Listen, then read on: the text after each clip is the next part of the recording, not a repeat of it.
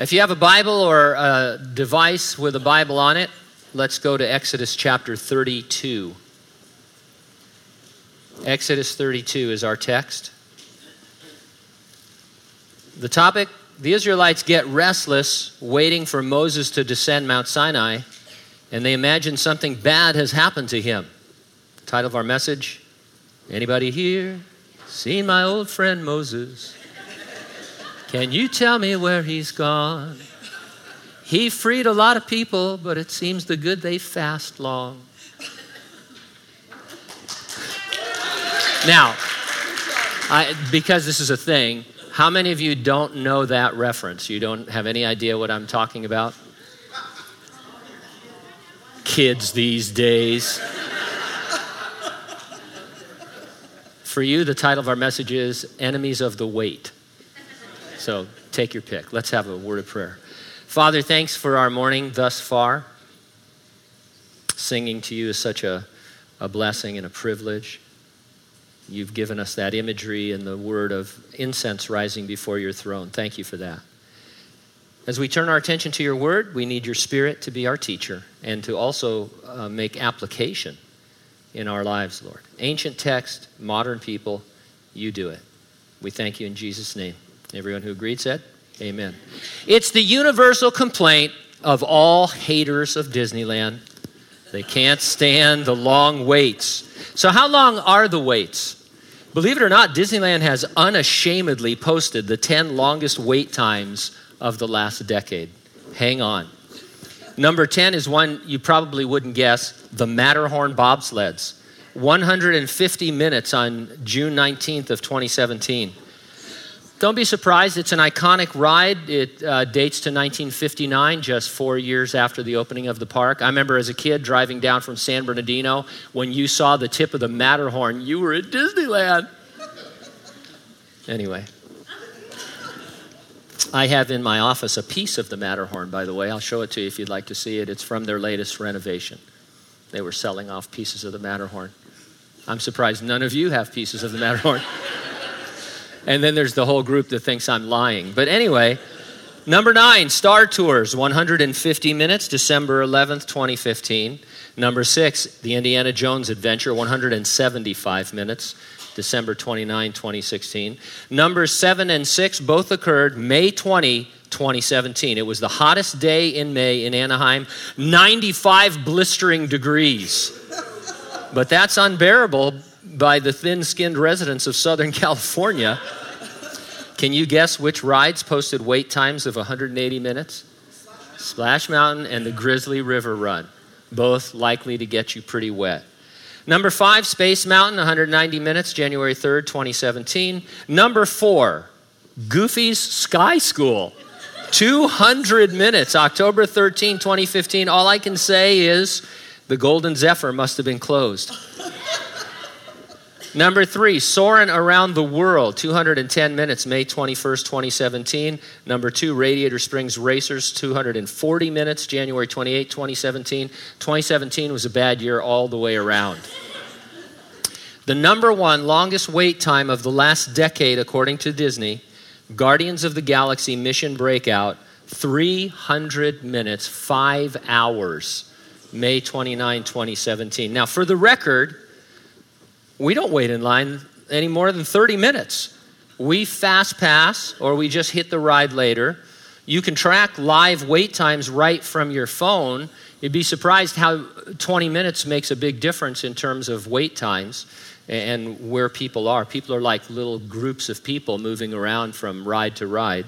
Newer rides, it may take you several visits before you can find a manageable line. I think it was fully 3 years after its opening that we first went on the Finding Nemo submarines. So I guess you could say we waited 3 years for it.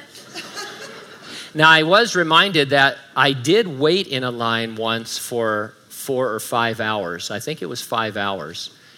All you need to do is later or this morning, if you get bored, Google Trilogy Tuesday. And you'll see why your pastor and his wife and son waited in line for 4 hours. And future daughter-in-law came and brought us food, as I recall. So anyway, it was a family thing. Now listen, you can't simply show up on a packed weekend during peak summer season and think you're going to walk on rides at Disneyland. You need to have a strategy for managing your waiting. Otherwise, of course, you're going to get frustrated and quit going to the happiest place on earth. I'm talking about waiting strategies because in our text, the children of Israel grew impatient, waiting for Moses to return from Mount Sinai. Now, when the people saw, verse 1, that Moses delayed coming down from the mountain, the people gathered together to Aaron and said to him, "Come, make us gods that shall go before us. As for this Moses, the man who brought us up out of the land of Egypt, we don't know what's become of him." This is important because we are called upon to wait. If you are in Christ, you are waiting for his imminent return to resurrect the dead in Christ and to rapture living believers. And while you're waiting for him to come for you, you're probably waiting for some answers to prayer. You might be waiting through an acute or even a chronic suffering. The impatience of the Israelites can teach us a lot about waiting patiently. We want the Lord to, as it says in 2 Thessalonians 3, direct our hearts into the love of God and into the patient waiting for Christ. And so I'll organize my comments around 2 points. Number 1, waiting provokes you to be readier. And number 2, waiting presents God as being a relenter.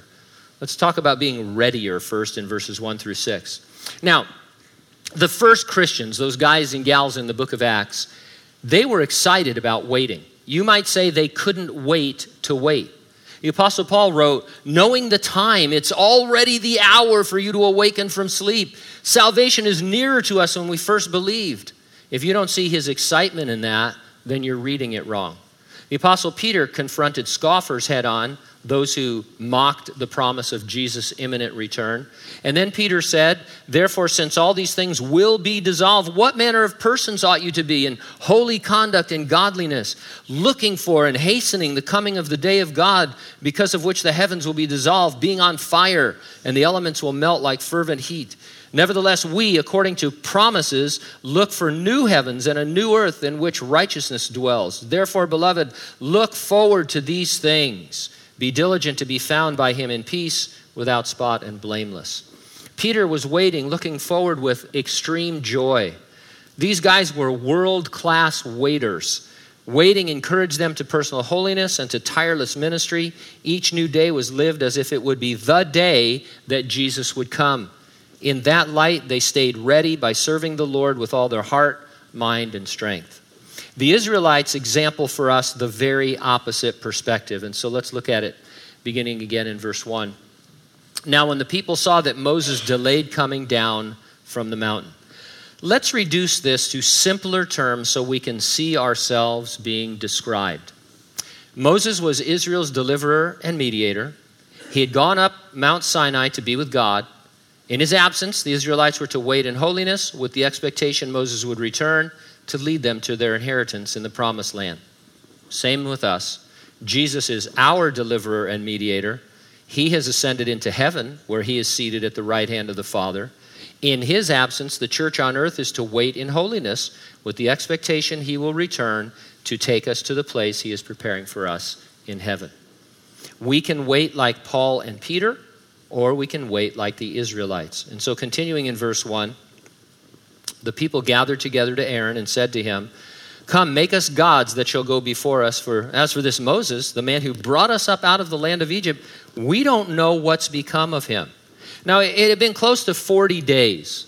Even if you concede that 40 days is a long time, it isn't. Their reaction to waiting was extreme. Impatience caused the Israelites to seek other gods. As we pointed out before, these gods were demonic entities. Principalities and powers, the rulers of the darkness of this world. They were represented by idols of wood and stone, but they were real. We don't always understand this. In Egypt, you recall Pharaoh's magicians were able to perform mighty works that were for a time equal to those of Moses. Eventually, they got stalled and they had to say, "Hey, Moses God, he's God, and we can only do a few things." But their source was demonic, and they really did turn their staffs into snakes. It wasn't sleight of hand. It wasn't some kind of mirror thing that was going on.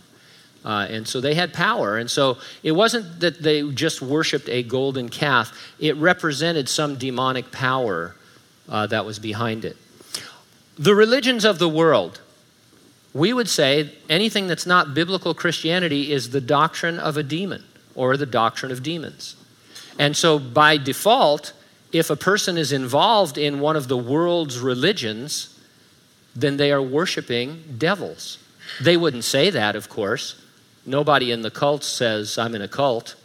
They don't say that they're worshiping devils. But biblical Christianity is the original religion, if you want to put it that way. It's not the right word, but people say, oh no, that started with Jesus Christ and his disciples. No, it started in the Garden of Eden. Actually, it started in eternity past, in the mind and heart of God. But biblical Christianity, it is the way, the truth, and the life in Jesus Christ. Everything else is some doctrine of a demon or demons, and when people follow after it, they're worshiping devils. And Aaron said to them, break off the golden earrings which are in the ears of your wives, your sons, and your daughters, and bring them to me. Some commentators suggest that he asked for their personal adornment, thinking they would be too vain to give them up. Everybody wants to give Aaron a break here and give him a pass. I wish we knew more about Aaron's heart. Was it easy for him to waffle? Did they put pressure on him? At any rate, they gave up their jewelry. And in passing, I'm going to note without commenting that their sons wore golden earrings. Do with that what you will. Verse 3, so all the people broke off the golden earrings which were in their ears, and they brought them to Aaron. And he received the gold from their hand, and he fashioned it with an engraving tool and made a molded calf. And then they said, this is your God, O Israel, that brought you out of the land of Egypt. This was probably gold overlay on a wood carving, no telling how large or how small it was. Verse 5, so when Aaron saw it, he built an altar before it, and Aaron made a proclamation and said, tomorrow is a feast to the Lord. Now remember, Moses was up on the mountain receiving the proper worship of God, and Aaron is making up his own ideas about how to worship the Lord. And I think he was sincere about worshiping the God that had brought them out of Egypt, but the thing that I would say about this is that demons don't really mind if you worship God, as long as you add to your worship things that are false and fleshly. The devil's not concerned that there are churches in Hanford or around the world, because the Bible says that false teachers creep into them unawares, and they destroy them from within. And so he sees them as a place to send his secret agents. And so you can worship the true God, and the devil doesn't get all excited because he brings the false worship. So we're always on guard about bringing in false things, false teachings, false Christian teachings, false worldly teachings, worldly philosophies, those kinds of things. And if you're online at all, you know it's a tough thing to have a discernment about, because some people swing way, way too far, and other people not far enough. And it requires a real heart to just find a balance in these things. Then they rose on the next day early, offered burnt offerings, and brought peace offerings, and the people sat down to eat and drink, and then they rose up to play.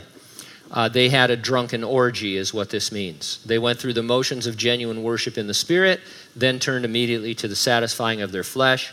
Today we call this hypocrisy, and we might gently describe someone as a Sunday Christian, somebody who goes to church but is probably not a saved individual. During the week, they live for the devil, as it were. Maybe you've waited 40 days for God to act. Maybe you've waited 40 months. Maybe it's been 40 years. What seems like a long time really isn't, because we're promised in the Bible that our light affliction is but for a moment. You say, well, what is my light affliction? Any affliction, however heavy it may seem to us, it's just for a moment. How can decades or a lifetime of suffering be considered a moment? Well, with the Lord, 1,000 years is like a day, and with a day is like 1,000 years. But more to the point, if we look at how men like Paul and Peter waited, the thing that gave them courage and perseverance is that they looked beyond this life to eternal life. When you're looking at eternity, when you're looking to heaven in the future, then everything becomes a light affliction that's but for a moment, working for you a far more exceeding weight of glory. Paul, for example, freely admitted that he had, and I quote, a desire to depart and be with Christ, which is far better. If somebody came up to you and said, you say, hey, how you doing? I want to leave this planet and be with God. You start wondering, do I need to turn this person in to mental health? Are they threatening suicide? Do they have the means for doing it? Paul the Apostle said, I have a desire to depart and be with Christ because that's better. That's what I'm meant to do and to be. In the same passage, he would exclaim, for me to live is Christ, but to die would be gain. Not a death wish. Heaven is our home. So we ought to be what? Homesick. Dave Hunt wrote a book. It was a pretty good book for its time. He's home in heaven now, by the way, apologist and author. Title of the book, Whatever Happened to Heaven? Talked about how Christians concentrate so much on living here and now and not looking ahead to the heavenlies. Peter said, we, according to his promise, look for new heavens and a new earth in which righteousness dwells. So Peter was looking forward. In the book of Hebrews, we read of the saints, especially those who suffered much on the earth, and it says they desired a better country, a heavenly one. Of Abraham, it is said, he waited for the city which has foundations, whose builder and maker is God. People wait in line 300 minutes, 5 hours, because for them, Guardians of the Galaxy Mission Breakout is worth it in the end. How very, very much more is heaven worth our wait. In the meantime, having a desire to depart and be with Jesus is just the motivation you need to have the spiritual philosophy to live is Christ. Now, secondly, in the remaining verses, we see that waiting presents God as being a relenter. Now, God never changes his mind, but he does relent. And rather than define that word, I want to illustrate it for you from the Bible. The classic example of God relenting is the ancient city of Nineveh. God sent Jonah there with this message, yet 40 days and Nineveh shall be overthrown. I doubt he had a sandwich board sign, but if he did, that's all that was on it. Yet 40 days and Nineveh shall be overthrown. Hearing the message, the people of Nineveh believed God. They proclaimed a fast. They put on sackcloth from the greatest to the least of them. Here was their reasoning. This is Jonah 3, verse 9. Who can tell if God will turn and relent and turn away from his fierce anger so that we may not perish? And verse 10 is the result. God saw their works, that they turned from their evil way, and God relented from the disaster that he had said he would bring upon them, and he did not do it. In only 2 of the 38 instances in the Old Testament is this word relent used of men. It is almost exclusively used of God. It is not God changing his mind. It is God acting according to his nature. God is not willing that any should perish, but that all should come to repentance. He must judge, and when the time comes to judge, he judges. But he gives men still opportunity to repent. And when they repent, he acts accordingly, not changing his mind, but giving men what they don't deserve, and that is grace. And so verse 7, and the Lord said to Moses, go, get down, for your people whom you brought out of the land of Egypt have corrupted themselves. They have turned aside quickly out of the way which I commanded them. They have made themselves a molded calf and worshipped it and sacrificed to it and said, this is your God, O Israel, that brought you out of the land of Egypt. And the Lord said to Moses, I have seen this people, and indeed it is a stiff-necked people. Therefore let me alone, that my wrath may burn hot against them, and I may consume them, and I will make of you a great nation. Apparently, God could keep his unconditional promises to Abraham, even if he killed off Israel and started over, so to speak, with Moses. This tells us that God's absolute sovereignty over his creation takes into account mankind's free will without violating either. Just because I cannot fully explain the relationship of sovereignty to free will doesn't mean one of them isn't genuine. And so this is heady stuff. Theologians could argue about this. Some, in fact, and most evangelical scholars think that God was just kind of testing Moses, that he didn't mean that he would ever do this. It was just one of those tests to see what Moses would do and to bring out Moses' character. But I got to tell you, I think God was serious. He said, Moses, stiff-necked people, Plan D is to wipe them all out and start over with you, and that's going to work. Now, we can't see how that could possibly work out because we see the actual story as it unfolded. We look back from our perspective with the completed Word of God. But God is being serious. And it's too heady for me to try and speculate, except to say that God in his sovereignty accounts for man's free will and his decisions. And he is always ready to continue his plan through his providence. And so verse 11, then Moses pleaded with the Lord his God, and he said, Lord, why does your wrath burn hot against your people, whom you have brought out of Egypt with great power and a mighty hand? Why should the Egyptians speak and say, I brought them out to harm them, to kill them in the mountains, and to consume them from the face of the earth? Turn from your fierce wrath and relent from this harm to your people.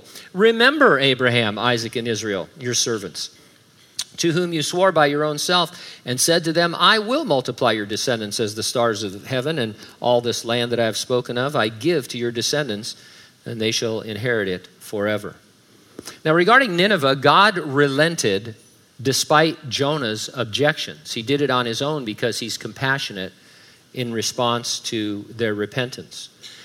And regarding Israel, God relented on account of Moses' intercession. And so it seems that God always relents when men repent. In the Bible, our intercession is also a factor in men repenting. It doesn't always cause people to repent or force them. Prayer is not a magic spell by which we get whatever we want, because again, God is dealing with issues of the heart and with free will. And so we continue to pray because I see in the Bible that sometimes God does answer that prayer in the affirmative. But the ultimate goal is that people who are far from the Lord, that they would repent and that he will relent of his judgment upon them should they die rejecting Christ. Verse 14, so the Lord relented from the harm which he said he would do to his people. Again, this is an Old Testament way of saying that God is long-suffering, not willing any should perish. Eventually, those who continue in rebellion despite his long-suffering must be judged. They must perish eternally. But along the way, God works through his people to reach sinners. And Moses turned and went down from the mountain, and the 2 tablets of the testimony were in his hand. The tablets were written on both sides. On the one side and on the other they were written. Now the tablets were the work of God, and the writing was the writing of God engraved on the tablets. Too bad we don't have that. We could verify God's handwriting for autographs and things like that. 10 Commandments, a little bit different than we think. We normally see them as Charlton Heston held them, with 4 commandments on one side and 6 on the other. But here we find that they were written on both sides, and so that busts us out of our stereotype. Moses was receiving the law. Israel was breaking the law. Verse 17, and when Joshua heard the noise of the people as they shouted, he said to Moses, there is a noise of war in the camp, but he said, it is not the noise of the shout of victory, nor the noise of the cry of defeat, but the sound of singing I hear. Is this the first use of the thrill of victory and the agony of defeat? Yeah, ABC News got this right from here. But anyway, probably none of you know what I'm talking about there either, right? I'm only 63. I'm not that old. These are iconic words that everyone should know. We're going to start having classes. Instead of Sunday school, we're going to have classes in everything I know about pop culture. You know, some people say, have you heard this song? I said, not only have I missed songs and artists, I have missed entire genres of music. I still think Led Zeppelin is top of the charts. But anyway, that's just me. But I digress. Joshua, where did he come from? Well, we forget he went partway up the mountain with Moses. Let's say he went halfway up. And so he had been there the whole 40 days that Moses was on Mount Sinai. He camped there 40 days, no human contact, no divine contact. It's like an episode of Alone. You've seen that show, Alone? They got people who have survival skills, and they drop them in these wicked, wicked areas like Patagonia, or this year it was Mongolia. And they have some supplies, but you know they have to hunt for their own food. One kid was reduced to eating leeches that he roasted over an open fire. Leeches that were on rats. Oh! $500,000 is not enough money for that. And but you know, Joshua was just there. I don't know if he knew how long he was going to be there. Did he have a tent?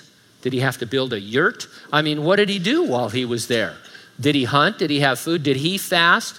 What's interesting, if any Israelite had cause to complain, it would have been him. And not that we need it, but Joshua proves that the Israelites could easily have waited the 40 days. What was his secret? Well, Joshua was Moses' servant. If he was told to wait, he waited. He didn't try and sneak up on Moses to see what was going on. He didn't try on the weekends going home to see what was happening below. He just hung out there waiting. We can rejoice in the simplicity of serving God by simply waiting in his will. If you're not definitely out of the will of God because you're sinning, whatever's happening in your life probably is within his will. I won't say it is his direct will, but he is allowing it. And as long as he's allowing it, you might as well wait like Joshua did.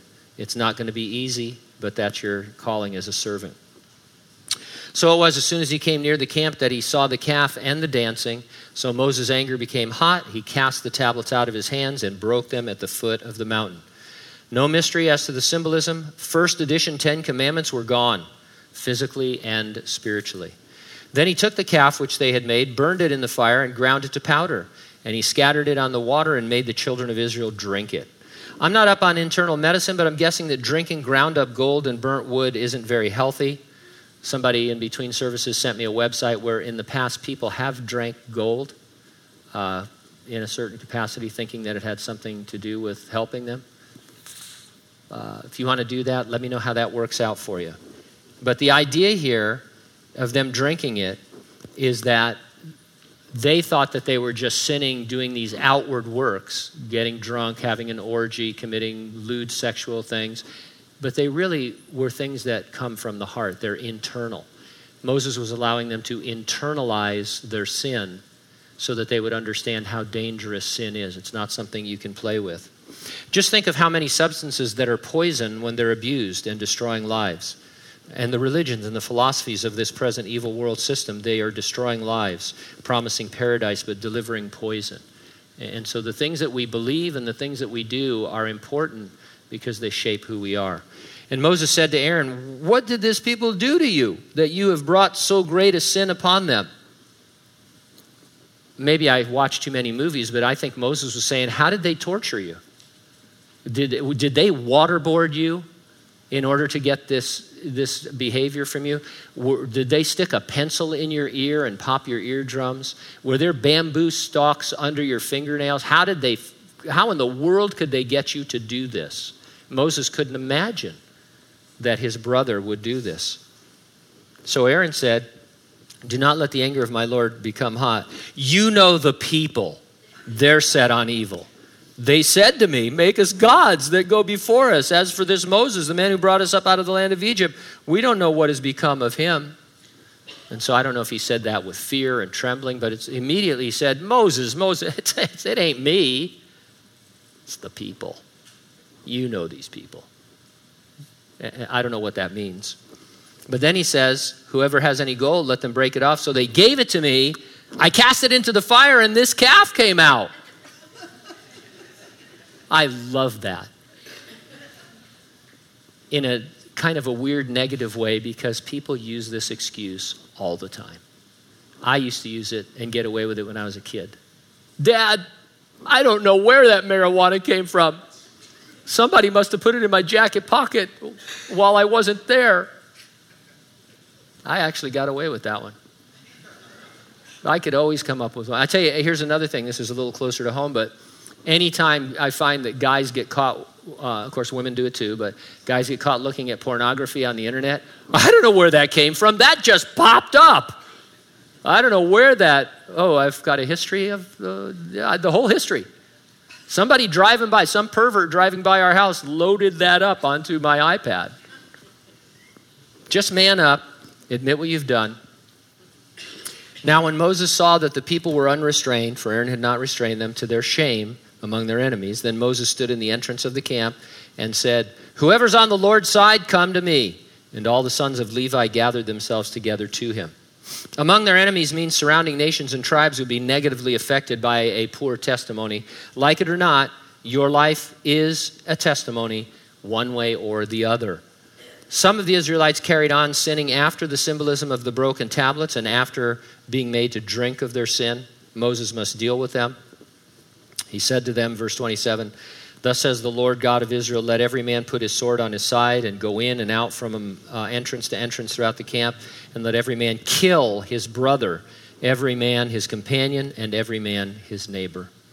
Those who kept on carrying on had broken the law, and they deserved the death penalty for these sins. Brother, companion, neighbor, this was no small ask. So Moses said, "Hey, who's for the Lord?" And a bunch of Levites came over. They're not the only ones that were for the Lord, but they came. And so Moses said, "Okay, hey, thanks for volunteering. Go tent by tent and kill those who are sinning. They might be your brothers, they might be your friends, they're certainly your neighbors, but this is what the Lord requires." You know, you might be called upon to break fellowship with a family member or a friend or a neighbor who at some point won't repent. It's hard, but you can be thankful you don't have to kill them. Now that has a little bit of humor in it, but really, if you were an ancient Israelite, you would have to literally execute these people. And sometimes we balk at, should I go to that wedding? Should I go to that ungodly wedding? Should I eat this? Should I go here? Those are all individual choices, don't get me wrong. There's no roadmap for this. But people sometimes who are in wicked, unrepentant sin, they need to be confronted, and we need to do that. So the sons of Levi did according to the word of Moses, and about 3,000 men of the people fell that day. Then Moses said, "Consecrate yourselves today to the Lord, that he may bestow on you a blessing this day for every man who has opposed his son and his brother." From this day forward, the tribe of Levi was assigned a special place in the care of the tabernacle. They were blessed by their obedience to be the ones to handle the things of the Lord. Now it came to pass the next day that Moses said to the people, "You've committed a great sin. Now I will go up to the Lord. Perhaps I can make atonement for your sin." God had offered to make Moses a new Abraham. That's pretty heady stuff. I mean, if you have any pride, all right. That sounds good. They are a stiff-necked people. I get tired of them myself, so let's go. Make of me your new nation. But Moses refused. He stood in the gap for these people. Ministry, and I'm not talking about full-time pastoral ministry, just our ministries always involve stiff-necked people at some point. It's not a reason to quit on them or on your ministry. Then Moses returned to the Lord and said, "Oh, these people have committed a great sin and have made for themselves a god of gold. Yet now if you will forgive their sin, but if not, blot me out of your book which you have written." This book could be the book of life, later described in the Bible. Most likely it was the census that we read about in a previous chapter. That would make the most sense since they had just taken a census of all the men that were over a certain age for military service. Moses identified with the sinners when he asked to be numbered among them. The meditation here is that he was acting like Christ. We read of our Savior, he was numbered with the transgressors. That's us. And the Lord said to Moses, "Whoever has sinned against me, I will blot him out of my book." Does this mean they were lost for eternity? No. Those who had sinned could be forgiven, but they would, as a consequence, die a premature death. They'd not be on the census roll when the Israelites entered the promised land. They'd be removed. This, in fact, came true when these same individuals refused to enter the promised land. All those above 20 years of age were restricted from going into the land. They died in the wilderness wanderings during a 40-year period. Apparently not everyone was involved in the worship of the golden calf with its ensuing party. We saw the Levites remain faithful. And I can name at least one other person who I'm guessing wasn't involved, and that would be Caleb. Caleb and Joshua, buddies. You see them as two of the 10 spies. They're the only ones who bring a good report. Yeah, there's giants in the land. It's unconquerable, so let's go conquer it. Later on, Caleb gets tired of waiting for his inheritance and pops forward and says, "I want my inheritance right now, and I want the highest mountain with all the giants on it." And he's like 1,000,000 years old by then. So I'm guessing Caleb didn't have anything to do with this golden calf. In fact, I'm betting they had him restrained somewhere. Because Caleb is the kind of guy that just is going to strap on and say, I'm going to kill you. A golden calf comes out of that fire and you're dead. And so, I'd love to know more about what really went on. We're just getting so much on the surface, but you need to, without being unbiblical, you can read some things in, or at least speculate. And Caleb, man, he must have been having a hard time during this. But anyway, there were those who remained faithful. Verse 34, now therefore go, lead the people to the place which I have spoken to you. Behold, my angel shall go before you. Nevertheless, in the day when I visit for punishment, I will visit punishment upon them for their sin. And the Lord plagued the people because of what they did with the calf which Aaron had made. And so the punishment he was talking about seems to be a plague. We don't know all the details of it, but it killed a number of them in order to emphasize that they were falling short of their goal. It's an encouragement to us to finish well. Too many of us, Christians, in our old age are falling back into old habits, old sins, making shipwreck of our walk and our ministries. You see it, with famous individuals, famous pastors, megachurch pastors. There's too many stories over the last few years of failures, moral failures and whatnot. But a lot of Christians are falling into this too because of waiting, because you get tired of waiting. It's not that we can't wait to wait, it's that we don't want to wait. God's not doing this or that or the other thing. I've been telling people since 1979 that the Lord is coming at any moment. And you know what? I'm not touting my own horn. That's what the Bible says. I sometimes even think, really, Lord? You couldn't have come back in 1988 when they said you would? And that kind of thing. So we wait. And the longer you wait, depending on what kind of person you are, the more you can just kind of relax and say, hey, this isn't going to hurt me too bad. That's not a harm. I used to do that, but I can do it better. And you end up falling back into some of these habits and these sins. And a lot of Christians are making shipwreck their faith towards the end. It's a bummer. You sometimes hear criticism of the so-called God of the Old Testament. It's unfounded. God is the same yesterday, today, and forever.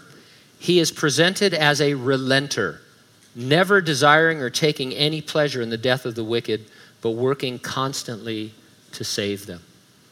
I'll close with a poem that encourages us in our waiting. It goes like this. So dear to my heart is the promise of God, a home with the pure and blessed, where earth-weary pilgrims, strangers here below, will find their eternal rest. I'm homesick for heaven, seems I cannot wait, yearning to enter Zion's pearly gate. There, never a heartache, never a care. I long for my home over there. Let's pray.